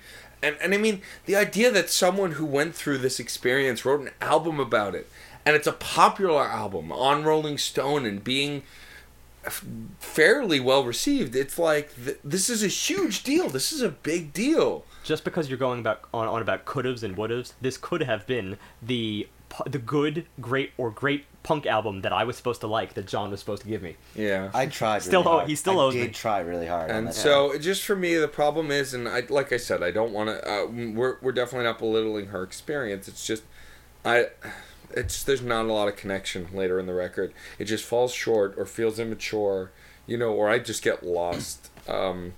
I can't even be as generous as Steve is. I was just kind of unimpressed and disappointed with most of the record. Even though there's beautiful poetry there, and I get that, John, it was so buried in repetitive music that I didn't even notice it after 3 listens. 3 listens, I didn't notice half of it. So, for me, it's a 2.25. It falls short of even the halfway mark for me, because there's not enough. The only reason I'm there is because of the lyrics. Yeah, and I didn't even notice it, and I had to be told it. And to be told that poetry is there is like, hey, you should respect this. There's good stuff here. It's just, I should be able to get some sense of it on my own. Well, I did get a sense of it on some songs, but certainly not in most. And so that's where I stand with this, 2.25. Oh. This is the album that made me realize that I no longer like 90s punk. Which is sort of like losing a best friend from your childhood. Punk was a huge part of my life when I got out of the classic rock and got out of my parents' house and, went to college and became who I am today. Matured. I'm not going to use the word matured. Okay, fair enough. That's obvious if you meet me in person, listeners. I'm not a mature individual. Cheerfully withdrawn. Yes. But I want more flair in my music. I want more intelligence in my music. I want more skill. That being said, there's a lot to be said for theme work. I love theme. I love stories. You missed the lyrics. I heard all the lyrics because I'm used to hearing words and understanding them in this setting. That's how you listen. So yeah, it's what I'm used to. So I heard it all. I enjoyed a lot of what I pointed out on the first listen to. But it's kind of a shame that I'm seeing all these tropes using and the disconnect between the lyrics and the music and the vocals and this and that and the other thing. It just kept bringing it down because I really, really wanted to like this album. More so than both of you. I'm with Steve on this one. This is a 2.25. I said 2.5. I mean, 2.5. That's what I meant. He said 2.25. I was picturing in my head 2.5, but I just kept stuttering. It's a 2.5. It's not mainstream. It's going to get a lot of props because of its theme. It's going to get a lot of recognition because of that, because of its content. I think it also needs to be discussed, the music side of it. And being punk and being this punk, it's been a while since we've heard it, but we have in fact heard it. So yeah, 2.5. I just think that for me, the sake of the sake of putting something on a pedestal because the person went through a trying experience is annoying to me, and I'm not trying to belittle her experience. I'm just saying it shouldn't be on a pedestal because of her experience. That said, this album didn't go in a direction I thought it might, considering the topic. But speaking of topics, I want to talk about where I thought it was going to go and where other albums have gone. I'll continue. Let's see where you go with this. Okay. So I had thought that this album was going to be an outcry and activism for people going through a transgender experience. It's not. It's okay, really, it's a very... Interruption. That's not at all where I thought it was going to go or where I thought it should have gone. I was completely content with this being a diary experience. I don't think she has to be the proponent for I don't gender think she has to identity be people. either. I just wasn't sure where it was I going. took this simply as a personal work. This is what I went through, which there's no shortage of any musical artist who have done the same. And I wasn't saying, and there's nothing wrong with that either. But there is one artist we did review that did both of what you're saying, an activist who really did a personal thing, and that was Macklemore and Ryan Lewis. Personal stories telling about things that should be changed in society. Yeah, he had a definitely an edge with it, where he was trying to get the ball rolling in a certain. He had a message he wanted. Well, yeah, to like he was singing about in things like Neon Cathedral, where he's singing about his own personal alcohol problems. Yeah, and on the same record, I was also thinking about problems that are not personally his, but he's bringing to light problems that are there. In a sense, that was an album of extroversion. This is an album of introversion. For sure. Well, that's also Beyonce's record was very much an activist album as well. The beauty norms, gender, the whole. I mean, the Pretty Hurts is all about the stereotypes of beauty, especially towards women. I would actually say that it's a both album. Well, hers it has was a diary aspect, but there were songs that pointed out the problems in society. Yes, that was that extroverted idea, but they really had no connection to a lot of the more introverted songs of what was going on. Right. There is a division with her music. There's a song on a song basis. The point of all of this is I think that I wanted to talk a little bit about activism in music because it's very important, and we've seen it for many, many years. Activism in the general sense, because it's true this is not entirely related, but at the same time, activism often comes out of personal strife and whatnot. So, it's been 50... Let's talk about the positives and the negatives, because in a sense, activism could go farther than the personal work in terms of rubbing people the wrong way. I am actually more accepting of a work like hers, like Laura Jane Grace, like her work right here. I should say against me in general. There were other people involved, but again, this is kind of in a more focused sense. She is the main lyricist, I presume, and she wrote a personal work. It's introvert, but no one could possibly get in there and say, "Oh, you shouldn't be writing about this." That's absurd. No one can possibly say that. Of course. It is her life story. That's a great use for music. Activism is a funny thing though, because in that sense, you really are trying to change society in a certain way, and there's been a lot of music out there that has worked in that regard. That has been very influential to change hearts, change minds, that kind of thing. Then again, other stuff can go beyond preachy to a point. Well, yeah. And we've reviewed a few bands besides Macklemore and Ryan. Flowbots.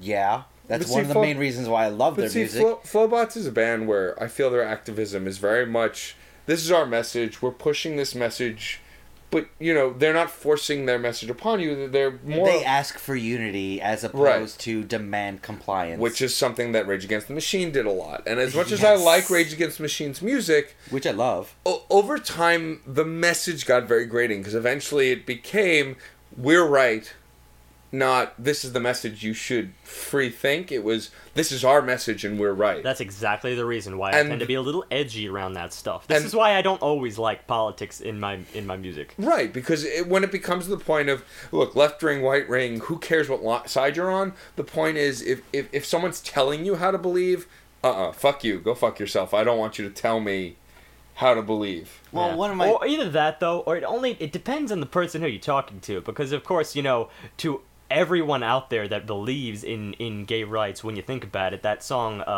Same Love, that really is kind of telling you in a way this is really how you should believe. And of course, I think we all agree with that here around the Yeah. podcast table. But of course, to anybody who doesn't, well, that song will be offensive. So That's- there is a double standard with I that guess kind of that's thing. true, yeah. Well, what's one band that really has gone from, yeah, you know what, that's a great idea to just please stop talking is REM. They really did. They started off as kind of, hey guys, this is a great idea. Let's be, let's love each other and be good to each other. And they kind of become kind of snobby recently. This is more personal as opposed to their actual music, but it shows in their more recent music. Wait, light bulb. What? So we can't talk about activism and music without talking about the godsend who believes he was put on this earth to make everything better, Bono. You two used to make music. Sometimes the music had a message. But then somewhere around the late 2000s, Bono decided, I don't need to make good music. I can just preach on a bandstand. Who needs music? And Someone probably argue that they weren't, exclusive. That the music would have declined anyway, and the fact that he threw his heart and soul into all this other stuff, was And just a byproduct. And of I'm it. also not trying to say that all the things that Bono represents are wrong or whatever. Yeah, It's of just, course, let's Bono face it. Like does- on the face of it, yes, he raises a lot of money and probably is helping out a lot of people in need. He's a really good guy. It's become a big trope, of course, that his face is out there, and I think that's really the funny thing. Is Yeah. It's a musician here as the face of brotherly love and give to the but poor. I feel like besides the fact that they made music, is he really like? When's the last time they put out an album? Yeah, I'm not 100% certain Besides on, the on Spider-Man YouTube's Turn Off the discography. Dark soundtrack. I know, of course, that in the 80s, that's when you get all the great albums that people always cite from U2, and everyone I talk to seems to have the same exact opinion. Like, oh man, you gotta listen to Joshua Tree. Gotta listen to Joshua Tree. Tree was a great record. That's the thing, but then no one has ever cited anything recently. So, yeah, everyone kind of feels the same way about U2 these days. Oh, I also Yeah. want Although a lot of people have emulated their music, their style. Well, they said I recognize U2 in everything. When they made their big comeback in the late 90s, early 2000s, they kind of emulated and embodied the stadium rock sound, and Yeah. a lot of people have mimicked that. There's a distinction, though, because his activism is... I'm not sure it's always been in the music itself. No, it hasn't. Very rarely, in fact. Yeah, So that's a it's different kind of thing. That's instead using the Personal money that influence. you make from you. Exactly. A Personal influence to just card Oh. cash. Just also, I want to jump back for a minute. For those who are thinking, hey, they didn't do their overall wrap up of this album, I left it off on purpose. I didn't give it the 1, 2, or 3 rating as far as, burn it, listen to it, buy it. Because honestly, It's not relevant here. yeah, this album, it's so irrelevant because it's one of those things that it's It's just... a piece of work. Yeah, and that's it. And I just want to leave it at that. I don't want to generalize it. This is an album that doesn't deserve to be generalized. Take it as you will. We gave you our rating. No, in and fact, we I talked about it. still argue that this could very well reach out to, of course, the person who is going through this exact kind of transformation. It could very well Right. reach out to them. Although, still, because we said about the immaturity thing, perhaps even then it's not the best of messages to preach. So I decided to leave that off. Getting back to activism, though, I think that was an interesting point that you made, Steve. The fact that Bono is an example of where his activism has been more on a personal level and less in his music.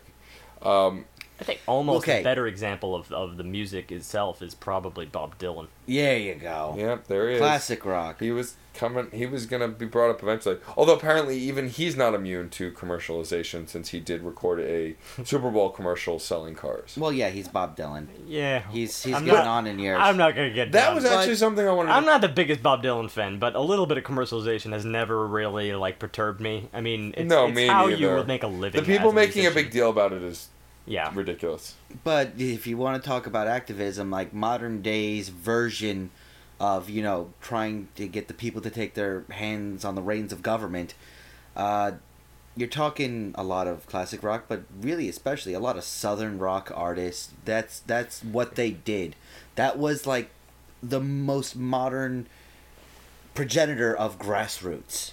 I would take a different route with Classic this. was southern rock. We're all trying to sort of pigeon down, like, which genre. Of course, every genre has probably broached this at some point or another, but I am going to pigeonhole one genre because I think more so than these, the 60s folk is really where it's at here, and that's, well, Bob Dylan, of course, was from that movement.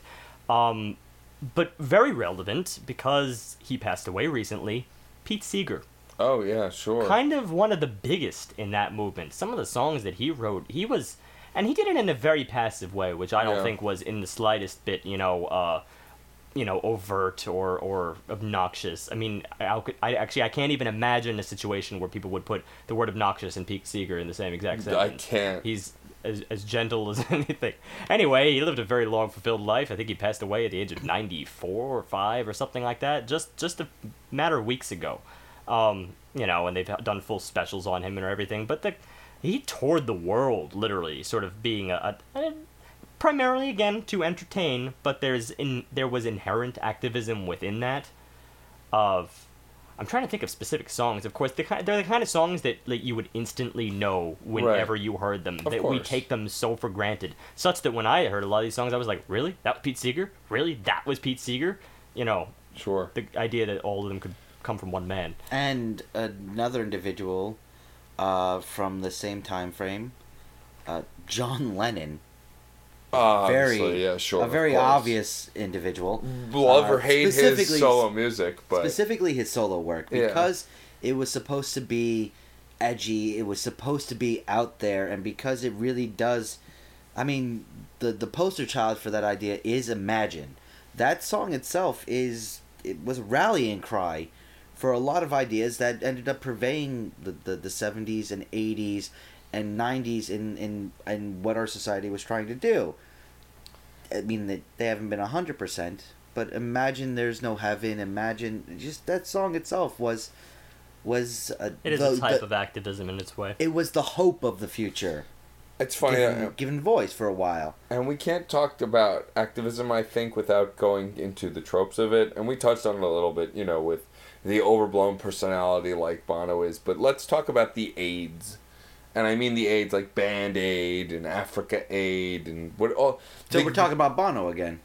So the group actually the first one. Okay, hold on a second. Well, you continue. So the first one was actually Michael Jackson, Quincy Jones, and a few others who started that. But the idea of the group musician movement, the creating the song about peace and love to raise money by selling albums for these struggling nations or situations or positions, and or even most recently with Haiti when they had that horrible hurricane, earthquake. I don't even remember what natural disaster it was. But Yup. But they released CDs online, or artists were releasing songs for download online to donate towards this cause. This idea that you selling music, but no longer for yourself, getting together to sell it for a greater cause. I mean, a great example of something that did a big thing was the 9/11 one. Yeah, of course. I mean, that was huge and raised a ginormous, a gargantuan amount of money. I think The Simpsons had one of the greatest parodies on this exact situation with there was a whole. This is based on a true story. The boy who fell down the well. Yeah. It was a really early episode for The Simpsons, and of course it was based on a girl who actually did fall down a well, and it was a similar kind of vein. Like the community gathered round, celebrities stepped in to say how we're going to save this poor little girl, right? And of course The Simpsons just does a complete parody on this, of where one of the jokes is that they spend so much money on the fundraising thing that they only ended up breaking even at the end. If they just put the money directly in, it's so absurd. The event, it's in a sense, and I'm not saying that every celebrity goes into these situations with the idea that they're going to put their face out there, but that usually is the end result. They put their face out there. These aids, while they do good, especially when they work well, it is preying on the idea of making someone feel better for being a consumer. It's kind of both good and bad, because it's just thinly veiled consumerism that you feel less guilty about spending money on something but I you don't may know not really need. But I don't know that it's just that, because I think it's also, we know as a country, at least in America, we're good at spending money. If there's one thing we're good at, let me finish, we're good at spending money. So if you create a thing that people want to buy to raise money, and they're not thinking so much about it, they'll spend the money to help someone else, you know? But from personal experience, I don't buy things in order to donate. When I feel like giving, and from time to time I actually feel like giving, I give money to organizations. No, of course. It's not shady, it's not wrong, but it just doesn't sit quite right to, do something like that, to sell something to raise money. Because then, first off, you're taking out of the actual money going towards people. And in a lot of situations, you actually have to spend money on the artist. They have to get a cut in a lot of cases, or the producers have to get a cut. That's actually not really true, especially in the more recent cases, like with Haiti and with 9/11. They all did it for free. They raised the money, and it was given to the charities that it went to. Sometimes that's the thing. This is not like an overcasting statement. Of course, a lot of times it is done right. Yeah. I mean, that's like, even in the case of, like, activism, the 24-hour plays, which I've talked about before, that I worked on. These artists who do these projects where they create theater in 24 hours, in a whole 24-hour cycle, none of them are getting paid. It's all free volunteer work. Nobody's getting paid. The money that's raised goes directly to the students who are trying to get into the arts. These people who can't otherwise get this exposure to the arts that they deserve. These creative people. Yeah. And though that kind of activism is something that I get behind more than anything, is seeing these people who, some of them have egos and some of them don't, get together and just do what's right to help those who need it. And you know what? Getting back to lyrics also, it works the same way there. You don't have to have, lyrics aren't always so overt that they're obnoxious or on the nose or anything like that. The best that I prefer is the general kind. And just remember the Pete Seeger song, one of probably the most widely known, is "We Shall Overcome." Right. How could you possibly get more general than that? And that was written in 1963, of course, at that time pertaining to the civil rights movement, which was, just perfect for the time. "We Shall Overcome." That's a hope-filled song. Yeah. You couldn't be any more on point with that. There's no room there for obnoxiousness or anything of the kind. It was a very much needed song at the time. Yeah. So I think that's more, that's an example of the high road. Yeah. No, that's for sure.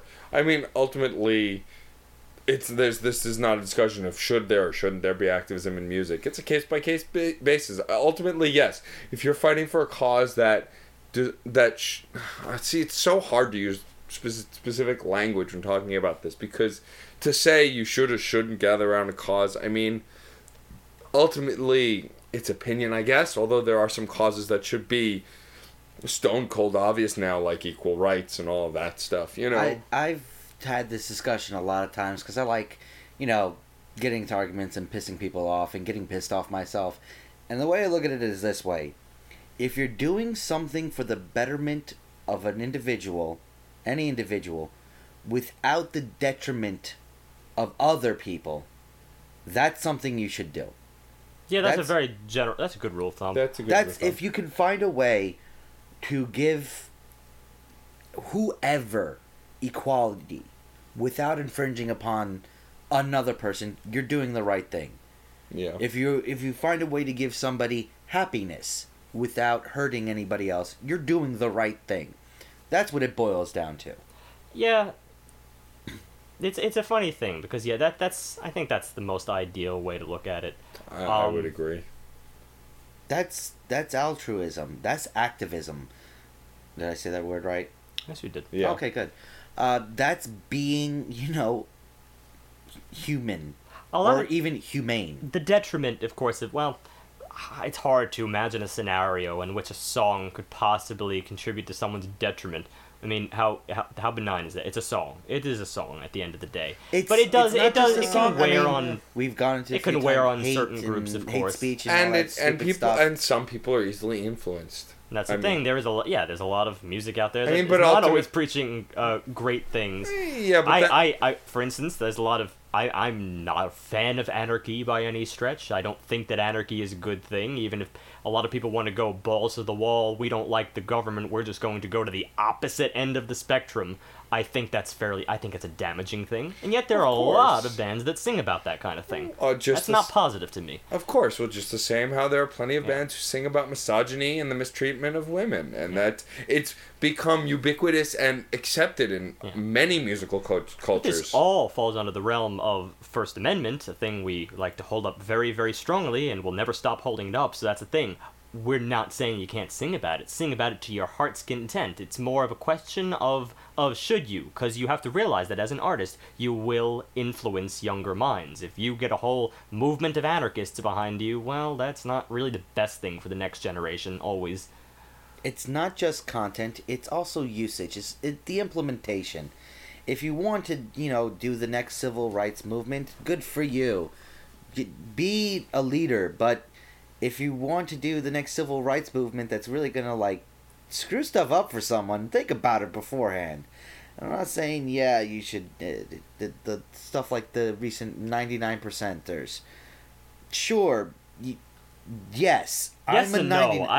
Yes and no. Yes. Even that had its thinness to it. There are some issues with your ideas because, there are some things people like that stuff to work out. Short-sightedness, I think, is the problem. People, here's one thing. Ever since the 1960s, because we sort of talked about this in a vague sense that was the origin of the popular idea that this is going to be in the media as a common thing, because you don't see a lot of that in pop music pre-1960s. Activism for the sake of activism, songs that are purely written around that. It would be a very clouded thing, I think, prior to that. Not in every sense, but again, 60s, that's really where we get our origin of the whole activist movement. But because of that, it becomes pop culture. That's really where the problem is because once it's pop culture, for a lot of people, it's simply cool to be activist for the sake of activism. I think in a lot of situations, you end up with situations where people want to change things that are probably good just because it's cool in a circle to change them. Yeah. You will always run into that circumstance. You need to take everything objectively and really look at what you're fighting, not just fight for the sake of fighting. And I think that's where activism does have its pitfalls. Instead of trying to save the whales by funding research and trying to get money to protecting them, getting on a boat in front of an oil company's tanker, that's not a very smart way of doing it. It never really works out for the little boat with the guys with the signs. If you're going to do this, if you're going to be an activist, if you're going to do something, do it intelligently. Do it in such a way where you have a shot. Intelligence is key, but here's the thing. The groupthink will not always... this is the word of the month for me. Never underestimate the power of stupid people in large Never groups. Underestimate the power of suggestibility. For That instance, too. the idea that old Seinfeldian joke, which was again based on real life, the idea that a ribbon will solve all problems. Wear the ribbon. You have to wear the ribbon. Whether it's for AIDS or breast cancer or whatever, you have to wear the ribbon. Because that's really what's going to solve the problem. I mean, one group that has done a lot of good is PETA. But you know what? Some of the things they do, and I'll be flat out with it, and this is not the opinion of the other people on this podcast. This is the opinion of John only. PETA does stupid things. No, that is the opinion of me also. Yeah. They have burnt down facilities. That's stupid. They are idiots. No. Well, but at the same time, they've done a lot of good for the world as a whole. Yeah. Because they have actually saved the lives That's of the perfect animals. situation where you have an organization that is supposed to stand for good things, but it's individuals that fall into the trap where they just get carried away with the idea and they take it in such the wrong way. This is a prime example of the pitfalls of activism. yeah. I think that, like a lot of the things we've talked about, there's a good, but there's also a bad. And sometimes those bad get really bad, depending on where you look. Well, that's the thing. We started off this conversation, well, how bad could it be? A song? Well, burning down a building's a problem, yes. I would agree. I'd say that's a big problem. But then, let's just spin it back one more time. Devil's advocate for the devil's advocate. And that's, you cannot stop free speech, and that's never something that you put out there, because this goes down that road of the songs that have so-called inspired, children or teenagers to shoot up their schools and whatnot. Well- What are you gonna blame, the kid or the songwriter? I'm gonna blame The kid and his Obviously. parents. and the kids who bullied him, and the individuals who influenced him, and the individuals who gave him the opportunity. It's never gonna Well, be one that person's that fault. always goes back to It's never the Obviously. one person's fault. Obviously. But it's never one idea's fault. There is no. You can't be. Because it's not cancerous to listen to Disturbed. You're not No, going of to course go and become an anarchist and a hate monger or something like that to listen to someone saying F you to somebody else. That's stupid in and of itself. But at the same time, these things still do influence other people. Yeah, you have to accept that they influence, but accept that it's always down to the individual's choice. That's all I want to do. I just wanted to wrap it around back to music because, it's far be it, for all of PETA's things, it's not necessarily, that's an organization that perhaps has influenced people. It's the good ideas of an organization versus the good ideas or good intentions of a songwriter to share their art that might be misconstrued. It's just such a gray area. You always have to, the number one thing to preach is always prudence. But admittedly, it's tough. It's tough. Yeah. There's a line. I don't think we should do a summation or a wrap up because we can kind of Okay. paint ourselves into a corner. No, the number. Say what you're gonna say, but know how other people are gonna hear. Well, That's what it really. boils I down remember what I wanted to Okay, say now. That might be what it boils. When down we were to. talking about and this is much less, severe, not severe. We were talking about blurred lines and it stirred up all this stuff because it's very misogynistic and very inappropriate and that caused a lot of problems, this song.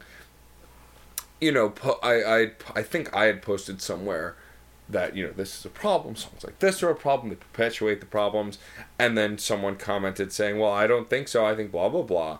They're entitled to free speech, and so am I. And then one of my other friends said, yes, and I'm entitled to punch you in the face for your free speech. Just because you have the right to say it doesn't mean I don't have, I can ignore my right don't to have the dislike right it. to express it. Right, Yeah, there exactly. you are. And then that's the reality. That's what it comes down to. Regardless of what your opinion is, remember, you're welcome to voice it. That doesn't mean everyone's going to agree with you or like it. Ultimately. Say it because it's worth saying, or you at least think it's worth saying. Don't say it as a response. Don't say it just to piss someone off. Say it because it has. You standing believe it upon and it's worth it. Well, no, because it has standing on its own. It's something that not just should be said, but needs to be said. Yeah, I agree. Go I free think that's speech. it. I think so too. Go free speech. Go. Free speech. Why don't you hit us with our spam email of the week? Oh, you bet I got a spam for you. You bad dude. Text. In text. It's text. Why wouldn't it It's be? text form. It's not It in is space. it's always in text form. Well, No, I used to write it down. That's true. You're right. Mhm. Constantly, I used to read smaller content that as well clear their motive, and that is also happening with this piece of writing which I am reading at this place. By Shubai Coupons, 2014. That was Shubai. That was a little hard. It wasn't it? Once again, Do you need a reread? I'll No. gladly provide No. you. No, I'm trying to count prepositions right now. you work on that. We'll move on. I think there's more prepositions than nouns. I will read it again. No. All right. Anyway. All right, so this wraps up this week's podcast. Before we close it out, Steve, why don't you hit us with your choice for next week? All right. I'm going down the odd route, but I have Shocking. enjoyed several things by this band. I've also been curious about other things by this band. Wasn't 100% on board with some things. Okay, we're going with the band, the Silver Mount Zion Memorial Orchestra. The album, Fuck Off, Get Free, We Pour Light on Everything. What was the name of the band? The Silver Mount Zion Memorial Orchestra. You've talked about them before. I bet I have. I my hope they're on But my that is roommate, Spotify. my roommate in college got me into them, and they were. I have to go through phases with this band. It's never something I can spend long periods of time in. At the same time, they can be very, very moving when they want to. And that Other is a- times, they can be a little droning, but it's experimental. It could go anyway. And with a title like that, I'm say. hoping they're very provocative. It can be. This is purely musical, though. I mean, yes, there are a lot of... And they are very... Actually, no, I take that back. Not purely musical. They are known for going down the road of very long track titles. Titles that are almost stories in of themselves. And then, if you look at lyrics, they'll cover the front of their albums with words and words and words and words and words that go on and on and on. They are not succinct people. And they take pride in that. Joy. This should be interesting. Yes. Well, on that note, let's get out of here because I feel like we'll be reading the album title for days. That's almost a greater sign-off than ever. Let's get out of here. Let's get out of here. All right, Music guys. is life. That's it for this week. We'll check you next week with that new album, Steve's Choice. As always. Music is life. And life is good.